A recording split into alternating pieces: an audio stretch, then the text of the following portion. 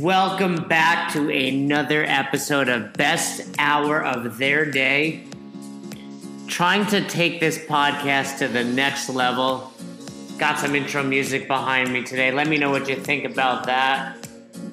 But more importantly, I'm super excited to be bringing to you this interview with Adrian Bozman. Most of you know him as Boz, and this was phenomenal. Boz has not been on many podcasts, so to hear his story is going to be not just inspiring, but also entertaining as hell. Boz, we talked after the show. He rambled a bit, but I told him no one rambles better than he does because, man, those ramblings were priceless. The dude is so smart. He is such a smart dude. And here's where we're going with this. We talk about the things that people know about, the fact that he was in the circus, the fact that he had a cold shower challenge with my buddy David Osorio, who was on a few episodes ago. But we're going to talk about how he found CrossFit, how he went from being somebody that did his first CrossFit workout, the 3 bars of death, to coaching for Kelly Starrett at San Francisco CrossFit, to ultimately becoming not just a part of the Level 1 seminar staff, but an integral part and a flow master, and then ultimately the way that a lot of you recognize Boz as the head judge of the CrossFit Games. We talk about that, how by just showing up places consistently, doing the work, you get these great opportunities, and that's really Boz's story. Hard work pays off. So check out this. We talk about his advice for new coaches and the biggest mistake coaches make and what keeps him motivated to continue to train. I've done a lot of interviews so far for Best Hour of Their Day, and Boz was definitely one of my favorites. I'm excited to share it with you. I think you're going to learn a tremendous amount about this unique, entertaining individual, Adrian Bozman. So I couldn't be more excited to bring it to you. Here it comes. Up next, Adrian Bozman on the Best Hour of Their Day.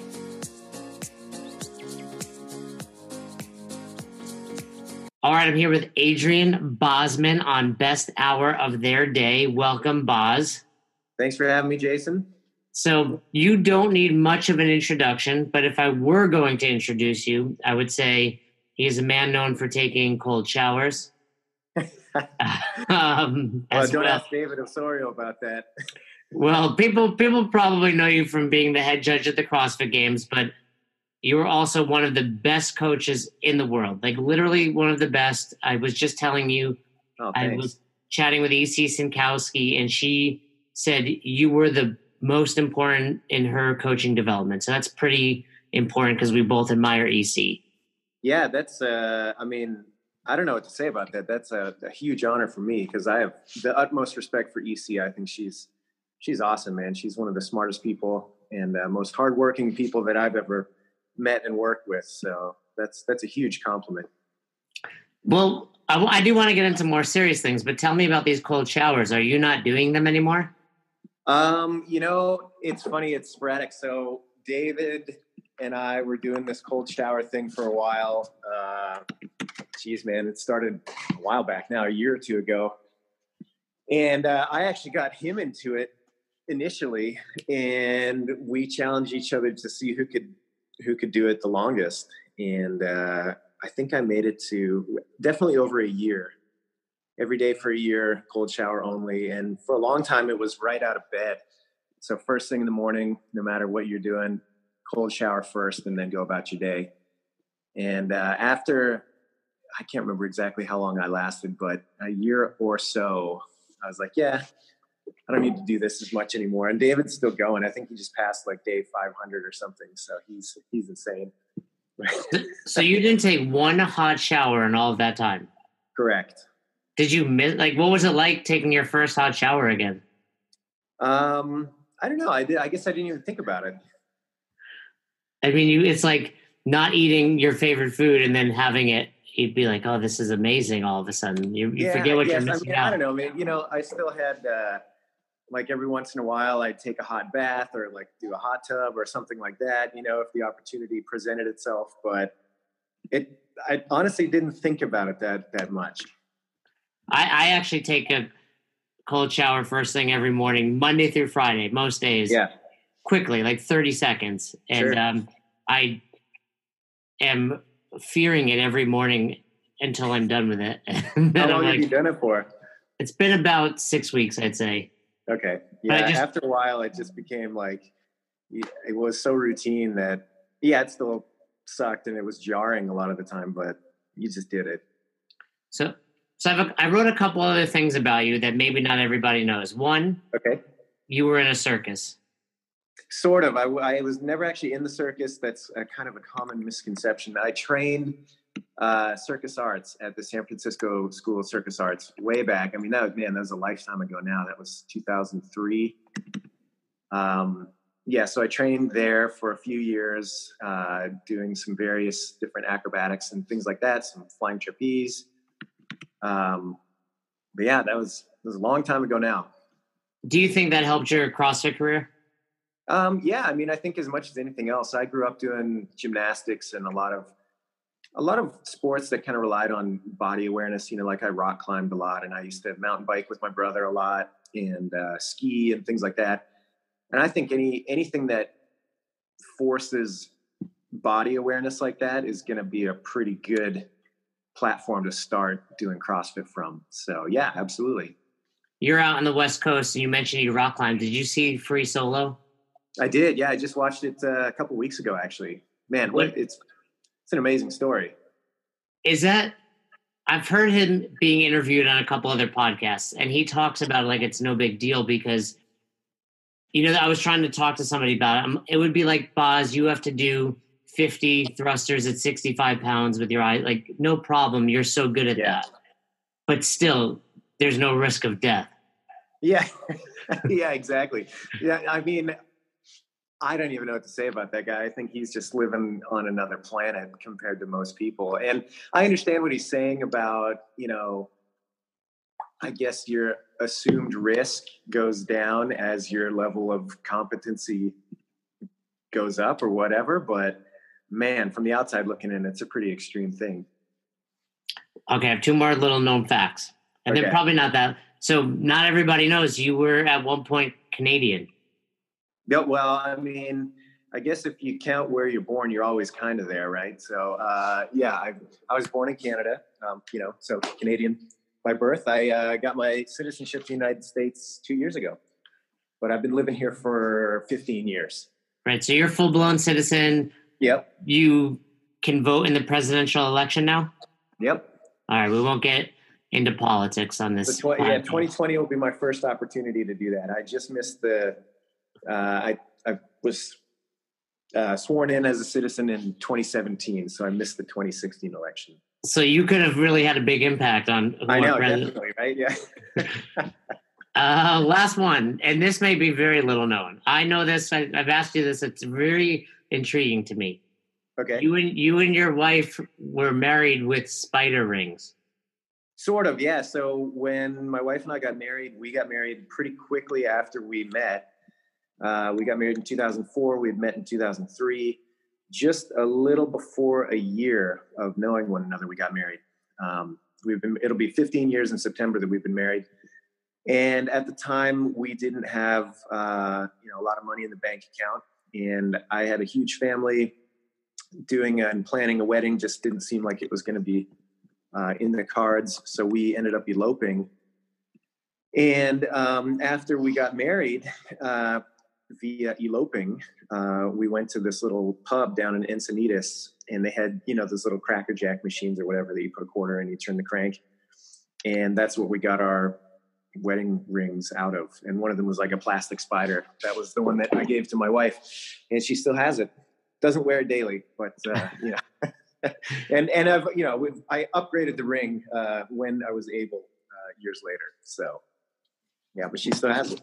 Well, the two major topics when I asked what people want to know about Boz is obviously your involvement in the games, but also your involvement just as a CrossFit coach. So how did you go from some hippie rock climber, circus guy to becoming one of the most well-known CrossFit coaches in the world? What was the first step? That's a great question. The first step was just being really into it. I can remember being I was just leaving for college. I was 17 at the time. just about to turn 18, and I made kettlebells out of concrete and heavy grade heater hose because they were unavailable anywhere else. And I was really fired up on actually all the old, like Pavel Tsatsouline stuff from way back in the day. I was really into that stuff. Couldn't find it, so I just improvised and made it on my own. And I really, ever since then, have had a real interest in physical culture and a lot of different expressions of that. And it was just something that I was going to be doing anyway. It wasn't even a choice. It was just something that I had to pursue. And so at that point, it was just a personal hobby. I didn't have any aspirations to teach other people. I didn't even know that people taught other people fitness. Like, that wasn't even on my radar. Flash forward a couple of years, I finished up with school and I moved to San Francisco just for a change of scenery. I didn't expect to be there very long. I'd only planned to come down for about a year. And at the time I was training at the circus school that we were talking about earlier. And I still did a lot of things that most circus performers at that time were. It was kind of taboo. Like, I lifted weights and I did things that most people would tell you were a bad idea because they were uninformed. It was the old, lifting weights is going to make you muscle bound and unathletic, and these kind of myths that it held over from the 1950s, basically. But at the same time, I was better conditioned and stronger than most of the people that I was training with. And it was this weird situation where they refused to want to reconcile the fact that I had these abilities and I trained in this way. They didn't want to connect the dots that it was because I trained this way that I had these abilities. It was some innate thing in their mind. And I was like, no, it's not at all. I'm not a natural athlete, like, by any stretch. It's because I taught myself to build these attributes. And so I started teaching other people. I led a little class. It was just an informal group, really. It started off with a couple people that wanted me to show them some things that they could do outside of the circus school to train. And so we had a little workout group, and I was the one that was responsible for putting it together, putting the workouts together and teaching people how to do basic things. And my one friend, Lauren, she said, hey, you should be a personal trainer. You're really good at instructing. And at that point I was like, what are you talking about? Like, how do you even do that? Like, it wasn't even in my conception that was a job that people did. So she really encouraged me, and I ended up sitting for my ACE certification way back in the day. I had my ACE as well. Yep, I remember ACE. Yeah. So I did that. I actually had to catch a Greyhound bus to LA from San Francisco because there wasn't a test offered in San Francisco at that time. So I caught a Greyhound bus down to LA, sat for my test, passed my test, got my little personal trainer ticket. And then I started working at a Bally Total Fitness in 2004. And actually, it's kind of a funny story. This all kind of interconnects. Diane Fu, who a lot of people know, she does Fu Barbell. She's a great Olympic lifting coach. Diane was, at that time, the training manager at the Bally Total Fitness that I got hired at. She interviewed me and hired me. Then years later, when I left to work at San Francisco CrossFit with Kelly, this is 2006, Diane ended up coming with us after that and coaching for us. So it's kind of cool to do that full circle thing. But yeah, it was really just one of those things where I couldn't not do it. It was something that I was really interested in on a personal level. I was really interested in anybody that wanted to do it with me. I was more than happy to show what I knew, as basic as it was at the time. And out of that, I was just encouraged to instruct because my friends around me said I was good at it. And so I did. And that was it, really. So for those listening and you complain you have to travel far to take your level 1, Boz took a bus 6 hours to take his ACE test. That Greyhound bus, it's a 6-hour drive to LA. That Greyhound bus was 13 hours. They are not fast. I remember that because I had to go to New York City to take mine. It was only Columbia University. And it was, so you think you're being put out to take your level 1, which are happening all over the world these days. No, it's not quite. So and then you mentioned Kelly. Those not listening, You're referring to Kelly Starrett, San Francisco CrossFit. So you make your way over there. There's some great old videos of you guys like training under a canopy at San Francisco CrossFit. I've heard you tell the story like you were just a great personal trainer and you go there and all of a sudden you're coaching group classes? Yeah, pretty much. So, I was personal training at the time. I had stumbled across the CrossFit website. I was still working at Bally Total Fitness. But I was, as soon as I fell into the CrossFit world, I was like, this is it. This is what I want to do. I started training all my clients in a CrossFit style. I saved up as much money as quickly as I could to go do my level 1. Did you do it back in the day when it was 3 days? I did. I was actually part of the last 3-day level 1 seminar. And I didn't know this at the time, but I came to find out years later that it was the same level 1 that both Pat Sherwood and Dave Castro were at. So that was kind of cool. So you guys were all participants. Yeah. And I didn't know that until years later, but we were all sitting around over time talking about when we did our level 1, and finally was like, well, wait a minute, hold on. I think that's when I did mine. And sure enough, that was the case. But so I did my level 1 with a friend of mine in the city who we used to get together. Shout out to Sean Pizel if you're out there. Great guy. He and I used to get together and do CrossFit in the park together with whatever we had equipment wise. And he and I drove down to Santa Cruz to do our level 1 together. And he found Kelly doing CrossFit in the very, very early stages of San Francisco CrossFit.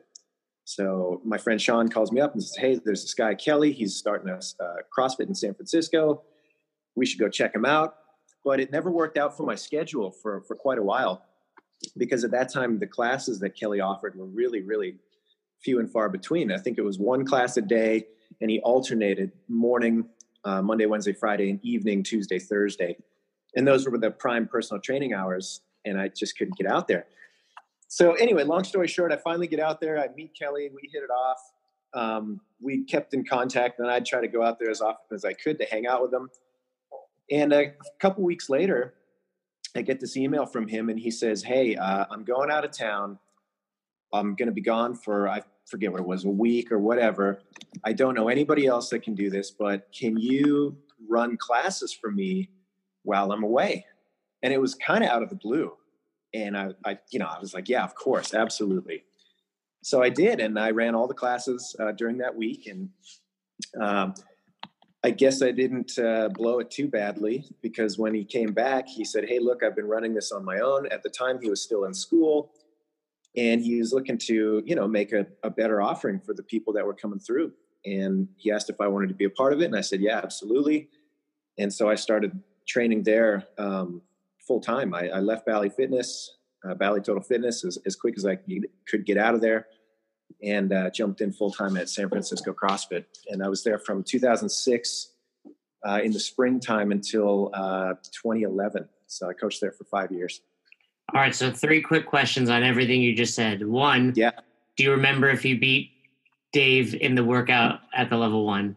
Oh, I have no idea. It was a huge seminar. There were so many people there. And this is the early days, the 3-day seminars. We worked out so many times. I know. I've heard like the stories that they were just beat downs. Coach was just like, we're beating you down.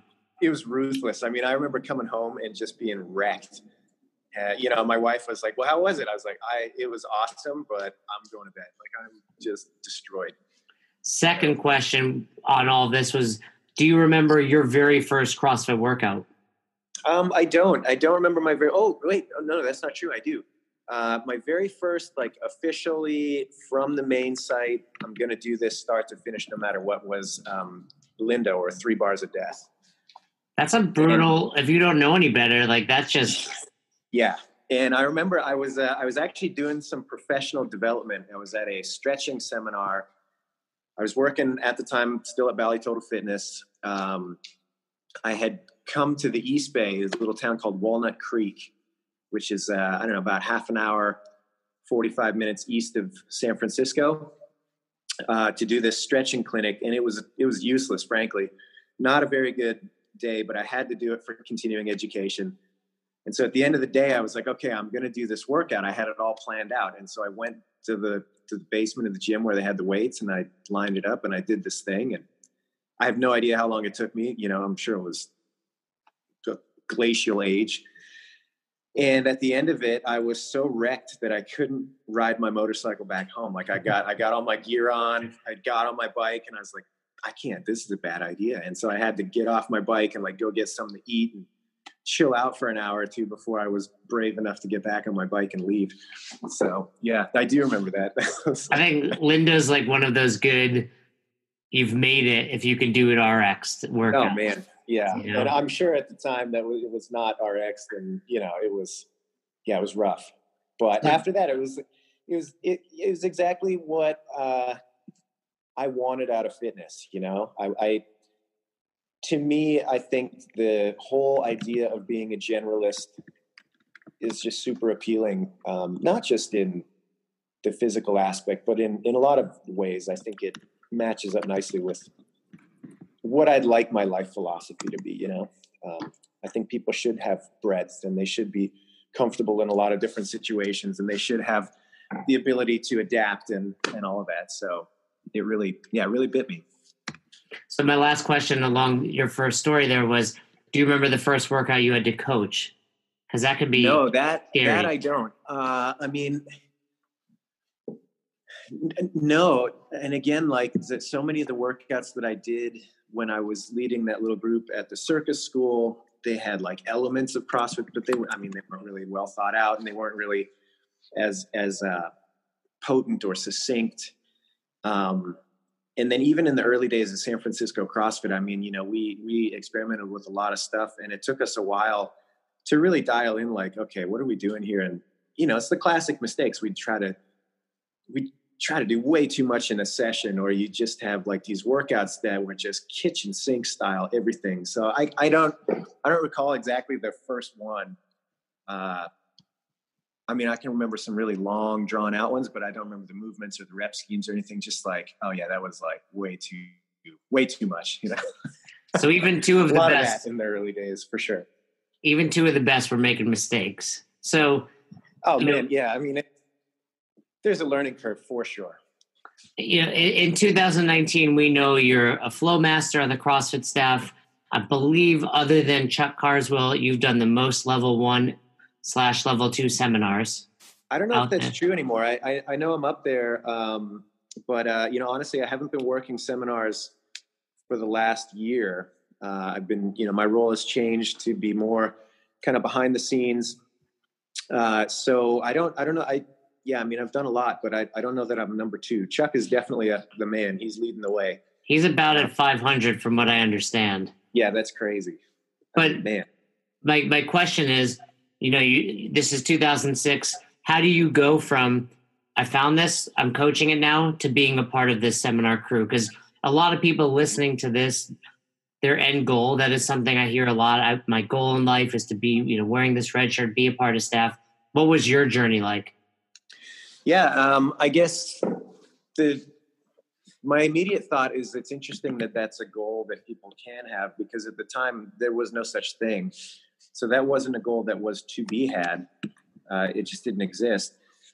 And in a lot of ways, I feel like that's a good thing. Sometimes I feel that people get so, I don't know, they get so hung up on one particular outcome or one expected end state that they forget that there's way too many other opportunities to express that thing that you wanted to do anyway. So I guess my story kind of exemplifies that in a way. You know, I was working with Kelly at San Francisco CrossFit. He had been doing some work with the level 1 staff at that time. We were fortunate enough to have a really good relationship with CrossFit HQ.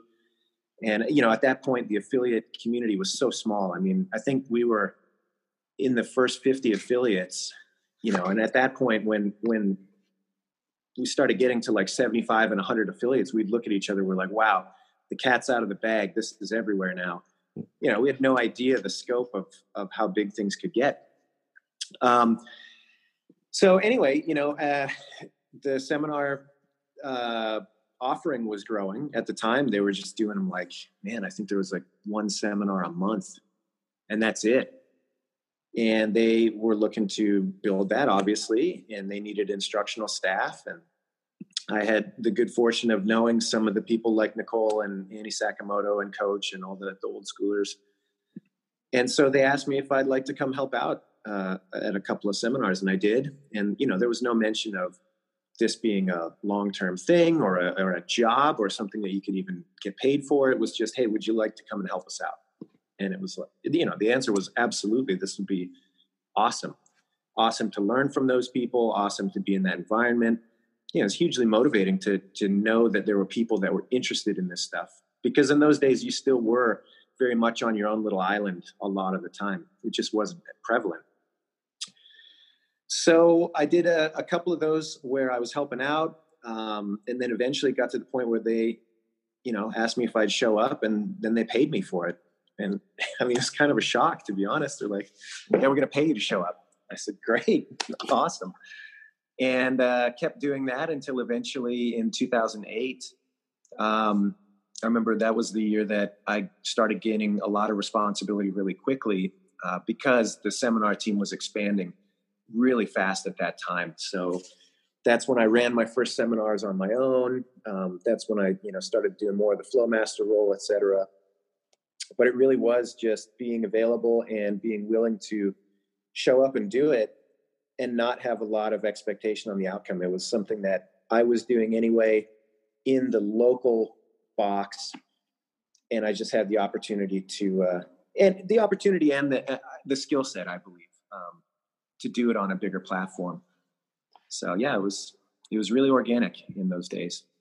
You know, I've read books in the past that are like, everything I need to know I learned from Star Wars, or like things like that. And I think you can say a lot about that with the level 1 staff. Like everything you're saying, it's like, show up, give it your all, you know, don't do it for the pay. And if people do more things like that, they would realize, you know, that there's a lot of opportunity out there. Yeah, absolutely. And sometimes I think it's not where you expect it, you know, or not where you think the end state should be. I had no idea that was something that I could do as a profession, or that there was somewhere to end up in. And yet here we are, you know, 13, 14 years later. You know, you told me at the time, hey, this is going to be something that you do in full time, I'd be like, you're crazy. What do you mean? Well, you know, you may not be as many as Chuck Carswell these days, but you've probably worked over 300 seminars, which, you know, when you do the math, it's like tens of thousands of people and weekends on the road. We get asked almost every weekend we work, do you love it? And it's like, I can't wait to be here Saturday at 8 a.m. Getting here Friday, not so much, you know, but once I'm here, like, it's the best thing in the world. You know, and I think the 200 or so people on staff would continue to do without getting paid. You know, don't tell the higher ups that. I think they know that already. Yeah, no, it's a great gig. You know, it's a lot of fun, and I mean, man, it's amazing to see the impact that you do have. I feel really lucky to have been a part of it. I can look at so many places that I've been that I absolutely would not have gone otherwise. I can think of so many people that I would not have met that I now count as, you know, close friends, and it's a pretty cool thing. What was your favorite seminar? Like, what location? Oh man, I don't know. It's hard to narrow down to one, but I always like going places that I'd never been before. Whether that was, you know, domestically or internationally. You know, some of the more exotic places like Singapore is super cool. Sweden, I love Sweden. You know, any chance I get to go to places like that was always great. But I had some really, really great times in less kind of assuming or more unassuming places too. Like I remember one time Todd Widman and I went out to the Maine State Police Academy, and we got to put on the dog suit and have the German Shepherd come charging at us. You know, those guys took us out to this huge lobster bake at the lake. You know, one of the officers there had a lake house that they took us out to, and they treated us so well. And I mean, so many cool experiences like that. It would be impossible to narrow it down. I took a level 1 there back Vallesboro, right? Maine. Yeah. At the academy there. Yeah. I took I took like 4 or 5 level 1s before I was on staff. Uh-huh. Like I just kept coming back, and that was like my second or third. I remember that place was really like classroom, right? With the Yeah, that's right. And then they had the gymnasium downstairs. it was a huge. We did like that was a weekend we did. I remember we did Fight Gone Bad back then. Okay. Yep. So similar to your level 1 experience, the games was no different, right? You kind of show up accidentally, get put in this role, and now here you are, 11 years later.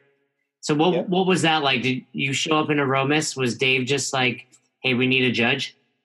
Yeah, pretty much. So hold on, my phone just said low power mode. I'm just going to plug it in here real quick.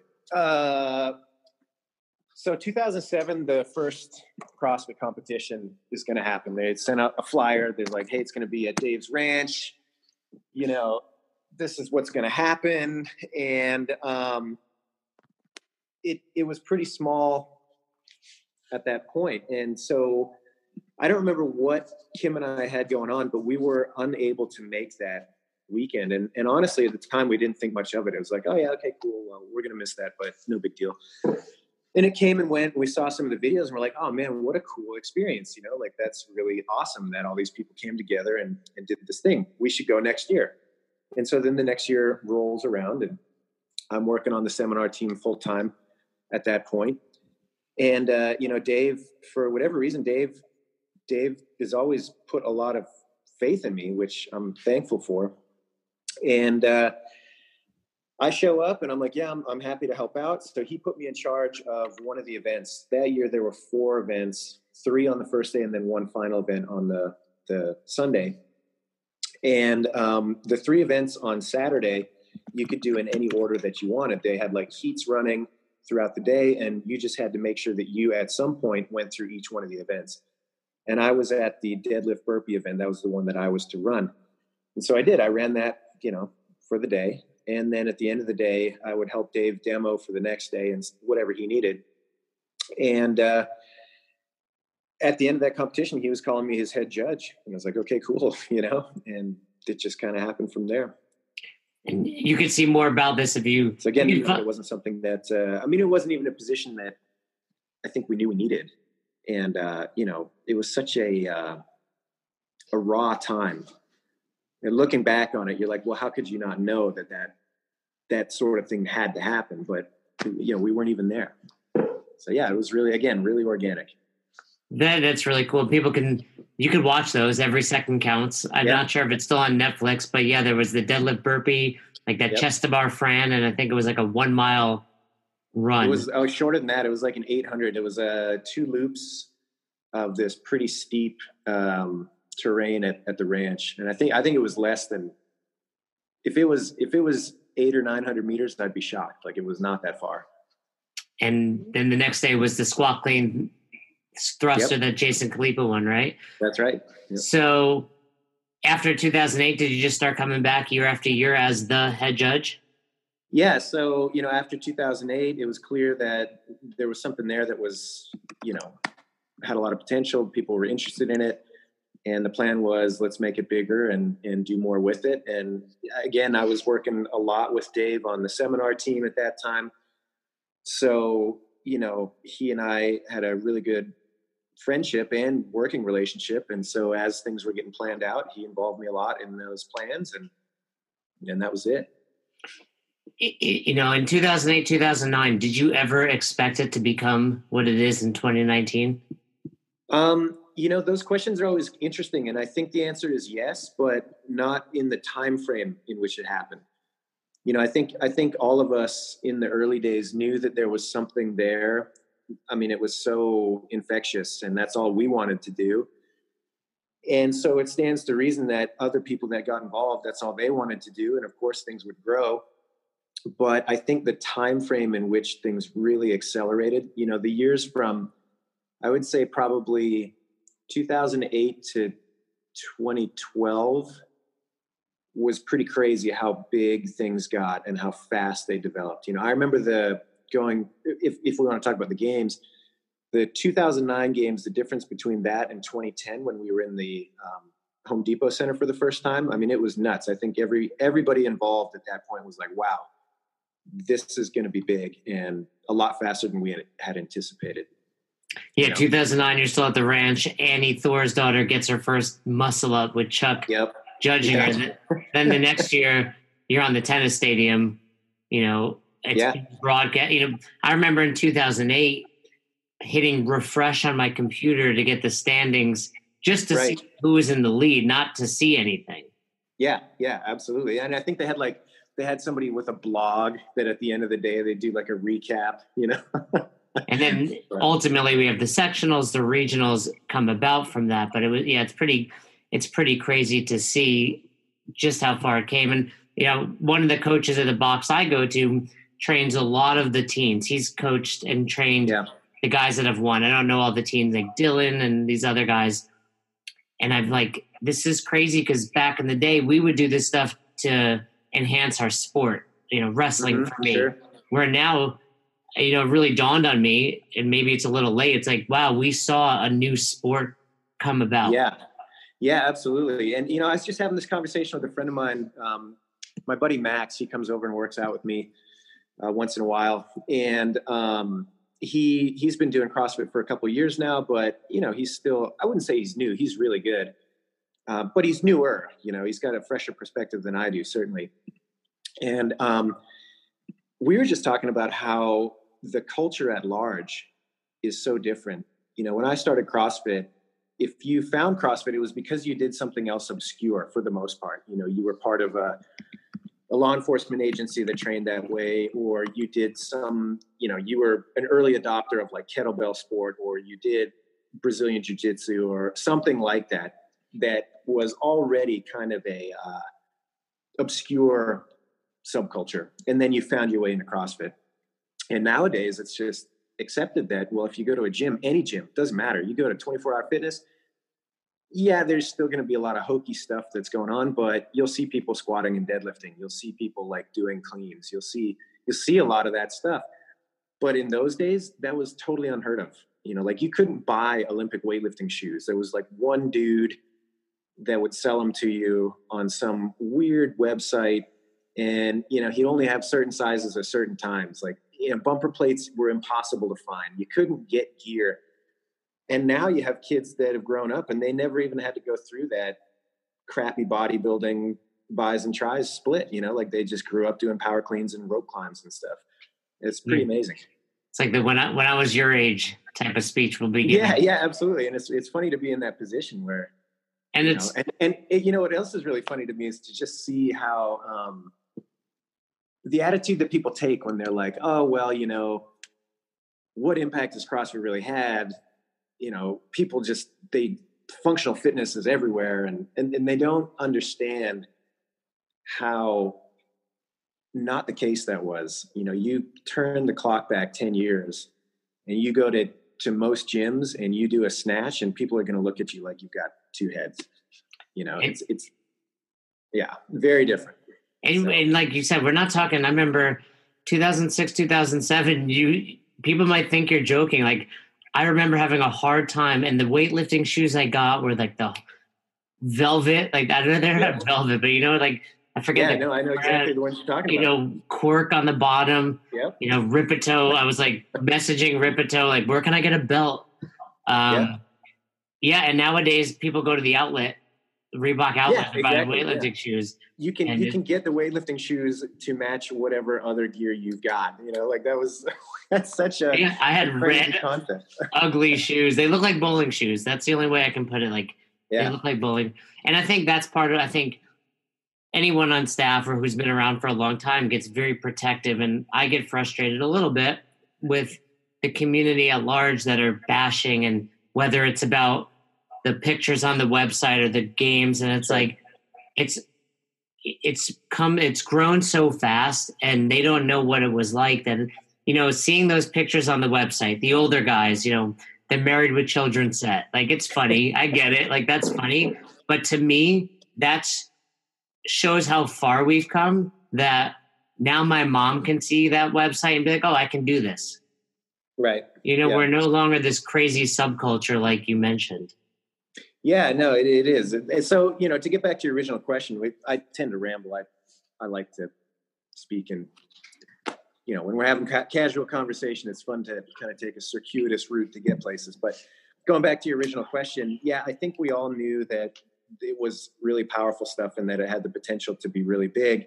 But I don't think any of us had the time frame right. I don't think we anticipated how quickly things would catch on. Yeah, it's a new sport. There are people training, making a living, doing this sport. Yeah. It's pretty impressive. Mm-hmm. So you're still the head judge, right? This year looks a little bit different, but you're still going to be out in Madison, you know, walkie-talkie on, getting people ready. Yep, that's the plan. Are you aware of the workouts coming? Can you tell us all the workouts right now? No, I don't. And I don't even have any information at this point. Dave just recently started sending me an email or two with some cryptic details, but they weren't specific at all. It was just like very basic stuff. So I don't even have any good information should I want to share that. So it'll be a little bit different this year from what I understand. Obviously there's been a lot of changes. But at the end of the day, it's still going to be an awesome event, and I'm looking forward to it. I think the way things changed were so rapid that obviously that can create, I don't know, a lot of different feelings in a lot of different people because of the speed. And, people get attached to a certain way of something being out there in the world, and then it changes on them. And obviously they're going to feel strongly about that. I think that's fine and normal. And because of the speed of the changes, I do think that 2019 will be a bit of an interesting year. I think it'll take another season for the changes that got put into place to really start to develop and mature into what they're ultimately going to look like. So I'm curious to see how 2019 plays out and obviously beyond. But I do think that this year will be a little bit of I don't know what the right word is. Transitional doesn't sound right because I don't think it gives enough weight to what will be, which will be a good event. It will be a good test, all of that. But I do think that come 2020, things will be a little bit more solidified in the new system. And that's when we'll really start to see it take off, That makes sense? It makes total sense. It makes total sense. And, one thing we've always said, be it as a judge or part of the regional crew, is the fittest will be crowned. Yeah, for sure.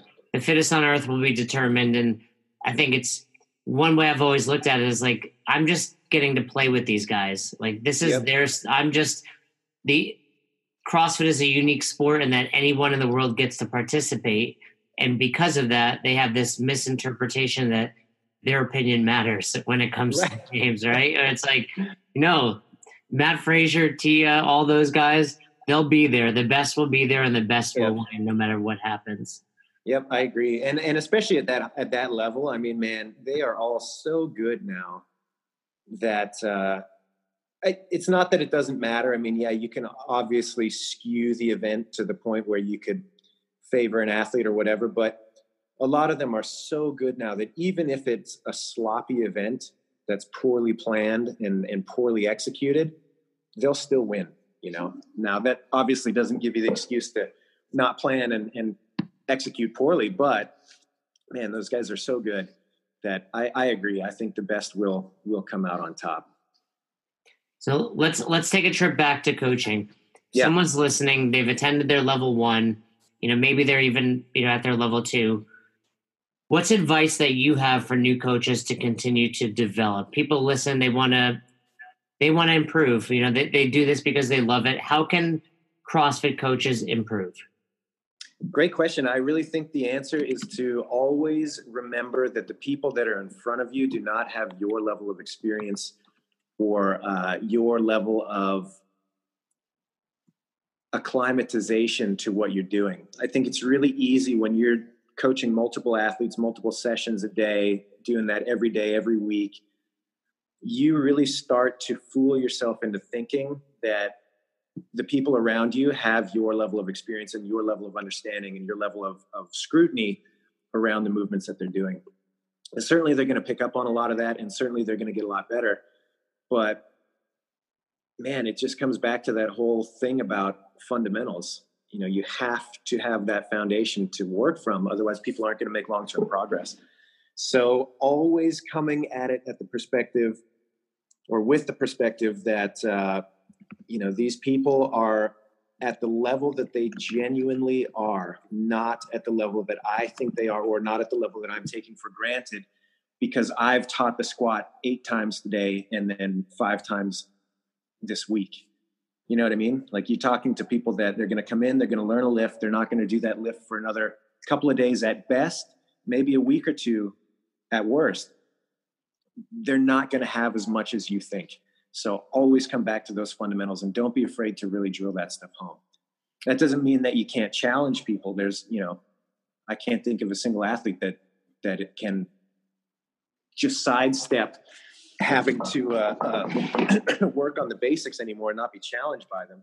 There's ways to do that, but it's the same stuff. And at that, I don't know, it's that age-old thing. At the point that you think you're beyond the basics, then you're probably either fooling yourself or not putting the work in that you should. What's Coach Glassman call it? The novice's curse? Yeah, exactly. That's exactly it. So without being redundant there, what's the biggest mistake people are making? What's the biggest mistake you can make when you try to become a better coach? Doing too much all at once, doing too much too soon with people. I was listening to some of the other episodes that you had on, and the advice that other people were giving is right on the money. Trying to jam way too much into a single session. I really think it's important that as a coach, you put yourself in the position of being a beginner in other areas, not so that you can learn a particular skill, although that is a nice byproduct, but so that you can remember what it's like to learn something with no prior knowledge of it. And it's always shocking how little you can retain in a single teaching session. So for example, I recently started doing Brazilian Jiu-Jitsu, and it's been a lot of fun. And it's really great to be put in the position where, like, I know nothing. I'm just like, I'm a total scrub. I show up and my job is to just be the sponge, and it's the same context though, after learning 2 or 3 techniques in a 90-minute session, like, that's all I've got. That's it. And more than that, like, it's not going to be retained. There's no way that I'm going to take anything useful from that and move forward with it. I've already forgotten it before I left the door. So same thing, people have a limit to what they can absorb and uptake. You have to respect that limit and still find a way to challenge it without overwhelming it. So too much too soon, I think, is really it. That's the biggest mistake I see time and time again. Have you rolled with Steve Haydock? No, not yet. I'm looking forward to that, though. Ask Zach Forrest how that goes. Yeah, all right. So we were in Chicago. Steve is somebody you should have on your show, by the way. He is an awesome instructor. I would love to talk to Steve. Steve is someone I highly respect. He is how do I say this? He's the toughest person I've ever rolled with. I've rolled with a lot of black belts. Yeah. I would not want to roll with Steve unless I had to. Wow. He's that good, but he's that, like, oh, it's crazy. We were rolling with him and Zach Forrest. Zach Forrest is a regional, level athlete, and I think he broke his elbow. It was Zach's fault. Zach wouldn't tap, and and that was it. It was done. Oh boy, it was fun. But on the other end of that, like, Steve is an excellent CrossFit instructor. I've never done any jiu-jitsu with him. I'm sure he's great at that too. But now he's one of the most well-spoken and clear instructors that I've ever been around. I think he's absolutely top-notch. It might just be the English accent, no? Yeah, it could be that too. It fools you into thinking he's sophisticated. No, he's very smart. You and I know better, though. What keeps you motivated to improve as a coach these days? I mean, whether or not you're on the road as much as you used to be, I have no doubt you are still refining your craft after nearly 15 years as a CrossFit coach. What keeps you motivated? That's a good question. Honestly, my role has changed so much, and I don't get the opportunity to coach nearly as much as I used to. And so these days I have a home gym, which is where I'm talking to you from now. And I'll have some people that come over once in a while, try to get a couple times a week with some friends that are either newer to CrossFit or they've done CrossFit in the past, but they've stepped away from it because, life, they had kids, they started businesses, whatever. And they just haven't had time to train. So I try to pull them back in. And so I'm working with a lot of these guys that are new and or coming back to it. And it's really, really, I don't know what the word is, refreshing, good perspective to realize that the little bubble that we immerse ourselves in is really just that. And that most people still don't have a huge knowledge of what CrossFit is. They still don't have a really great grasp of the basics. They're just busy people that are looking to live their lives a little bit better. And they need somebody that can facilitate that for them. And I find that to be the most important thing. I'm really big on application. I think that technical knowledge and really obscure movements and things like that, they're fun to play around with, but at the end of the day, if you can't apply it into something that will make somebody better today, then what good is it? You're just chipping away at the very, very finish of a sculpture. What I find a lot more compelling is taking somebody who's still relatively unmolded and offering them those first big steps, So to me, that's the most motivating. And I think a lot about this idea of time to proficiency. And so I was at a learning conference last year and they were talking about how, there's all these different ways to approach teaching somebody a skill, but at the end of the day, there's very few methods that actually change the time it takes somebody to be proficient with that skill. So, I might present really well, I might talk a good game, but at the end of the day, Jason, you're going to have to do X number of reps before something is any good. It doesn't matter what my method is for the most part. And so the question to me is, how do I improve somebody's time to proficiency? And I really ultimately feel like a lot of that is stripping away some of the noise and peripheral that people may start to latch onto that distracts them from those big building blocks. And so to me, that's the motivating thing, is how do I become the filter between them and the quickest path forward. Does that make sense? Yeah, a good coach eliminates those barriers, right? Makes it simple, makes it quick, and gets them to their destination faster. Yeah, exactly. Right. Who's been your biggest influence as a coach? Biggest influence? I don't know. I don't know that I could narrow it down to one. Kelly was obviously huge back in the day. Getting to work with him, he and I bounced so many ideas off of each other and experimented with so much stuff that I thought we were a really great complement to one another back then. Obviously he took a leap of faith in me, hiring me so early on. So that was huge. So he's a huge influence. Pat Sherwood was another one. I got to work with him quite a bit when I was coming up on the seminar staff. And, his understated ability to explain things, I really took a lot away from that. I thought that was great. Todd Widman, obviously another one that I got to work with Todd a lot in the early days. A lot of those old schoolers, really had a huge influence on me, but more and more, I think it's just, getting the opportunity to be around so many high-level people. I think as the game went on, it was less about one person or a group of people and more just the experience of getting to be involved with so many. You know what I mean? It was such a great opportunity. No, as you were saying those names, I mentioned this, I believe it was when I spoke to Austin, or maybe it was Dave Osorio. But when I speak to you guys, people that have been around, and you name these influences, they're like it's like the Mount Rushmore of CrossFit coaches, right? And it's, I don't know if you read the book. I quoted this book, Outliers, from Malcolm Gladwell. Yeah. It's like the same principle. It's like you became the best because you put yourself in that position. I think a lot of people listening need to do that. You're not going to become a great CrossFit coach by simply taking your level 1 and going back to your box and coaching. Right. You need to, EC just said it. She was like, go find other coaches, go visit them, go learn from them, go, immerse yourself absolutely. in that.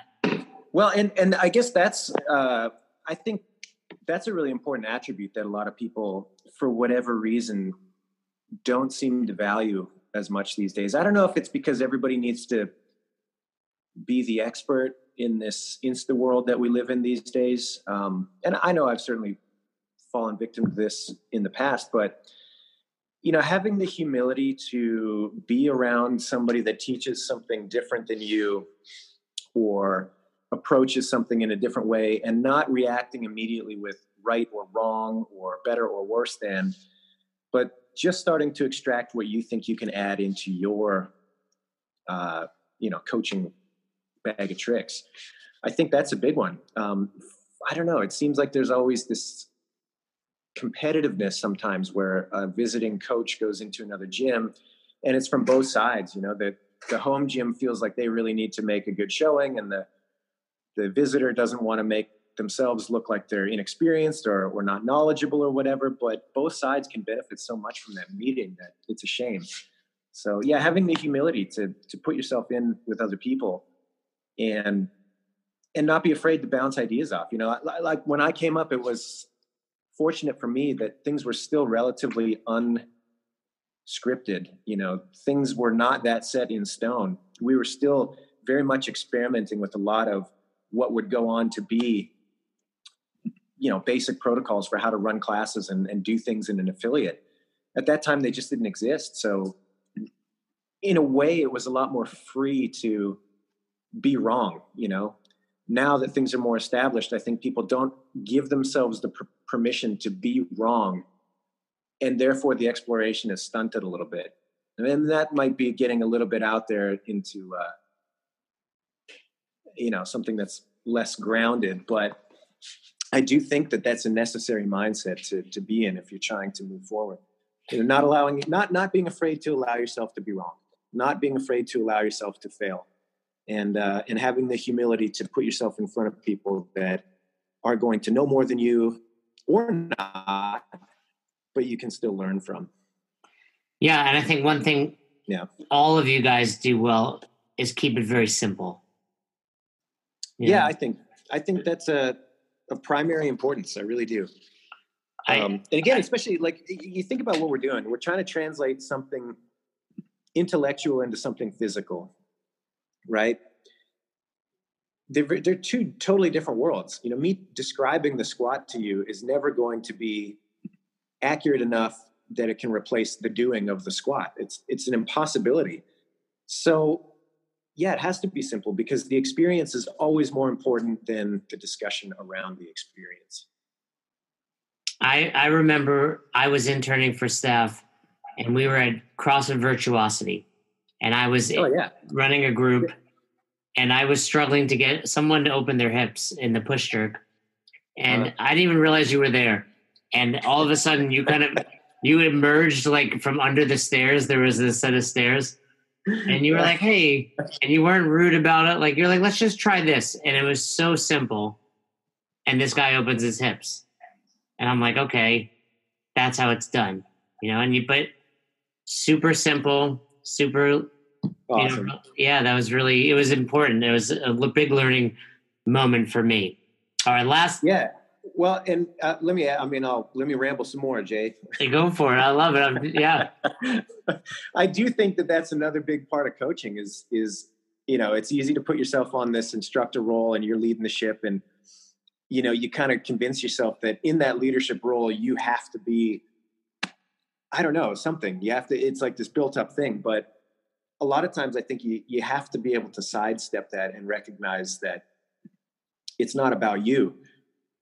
You are the one that's trying to disseminate the information, sure, but it has to be about the person. And so whether or not your presentation is flashy or articulate or whatever, all those things can be helpful, but at the end of the day, it doesn't matter if that person is not reaping the benefit.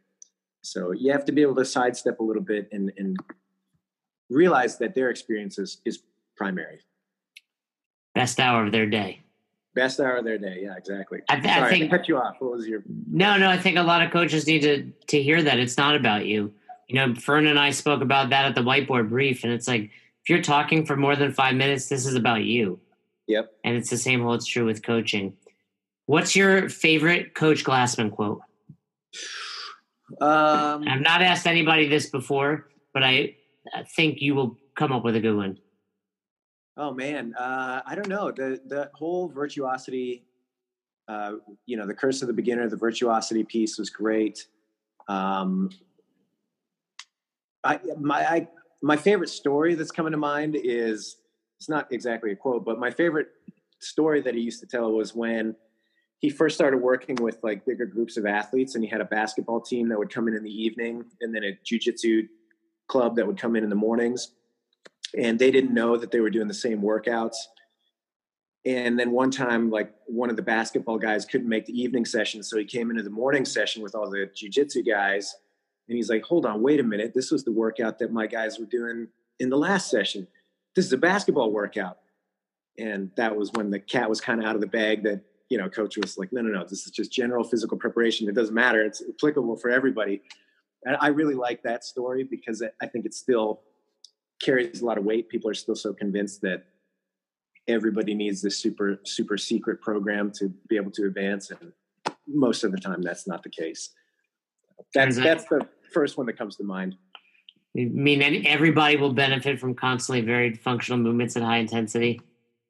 Well, and the fact that everybody will benefit from things that are outside of what they're currently doing.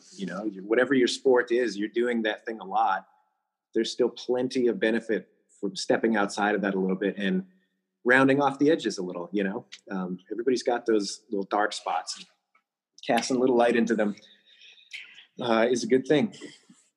What is a book you would recommend everyone listening read? Could be any topic out there. The War of Art by Stephen Pressfield. It's a great little book. Was given to me for my birthday, actually, last year. It's been around for a long time. I think it came out in the early 2000s. But it's a short little book, and it's just his kind of riffing on what it takes to be a professional creatively. And it's great. I think it's really, really inspirational. I think you're going to give me a good answer on this. What's one? Did I lose you? No, we're still there. You good? Okay. Yep. What's one thing that you used to believe to be true? Like this is a certainty in my life that you no longer believe to be true. Yeah, I mean, in any aspect of life, or we talking just CrossFit? Like, no, let's go any. We've got Adrian Bosman on here. We need to get. Ooh, man. We need to get deep. Oh, something that I thought was true that I no longer think is true. Your buddy David Osorio's was very controversial. No, it wasn't. He's a goofball. Yeah, dude, I give him a hard time all the time about that kind of stuff. But anyway, I think that one of the things I've become more aware of as I've gotten older, I used to think that people were more easily categorizable into good or bad.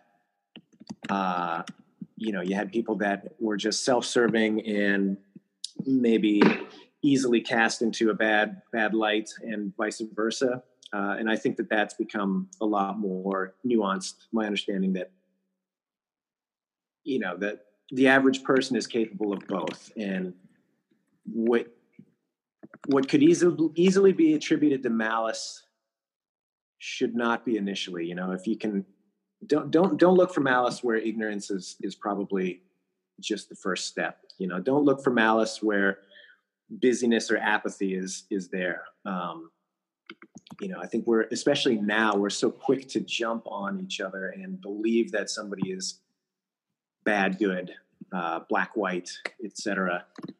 And I think that's a real shame. People are complex and vast. We should give each other more credit. And that's something I feel that I've gotten a lot more in tune with as I've gotten older. Yeah, I like that. I forget the quote, but it's like, never attribute to malice what could be explained by stupidity. Exactly. Yeah, that's exactly what I was getting at there. Yep. Yeah, very true. All right, last question. What's been your greatest lesson from CrossFit? Consistency, I think. I've been doing CrossFit in one way or another since 2004. And, not every day is a PR.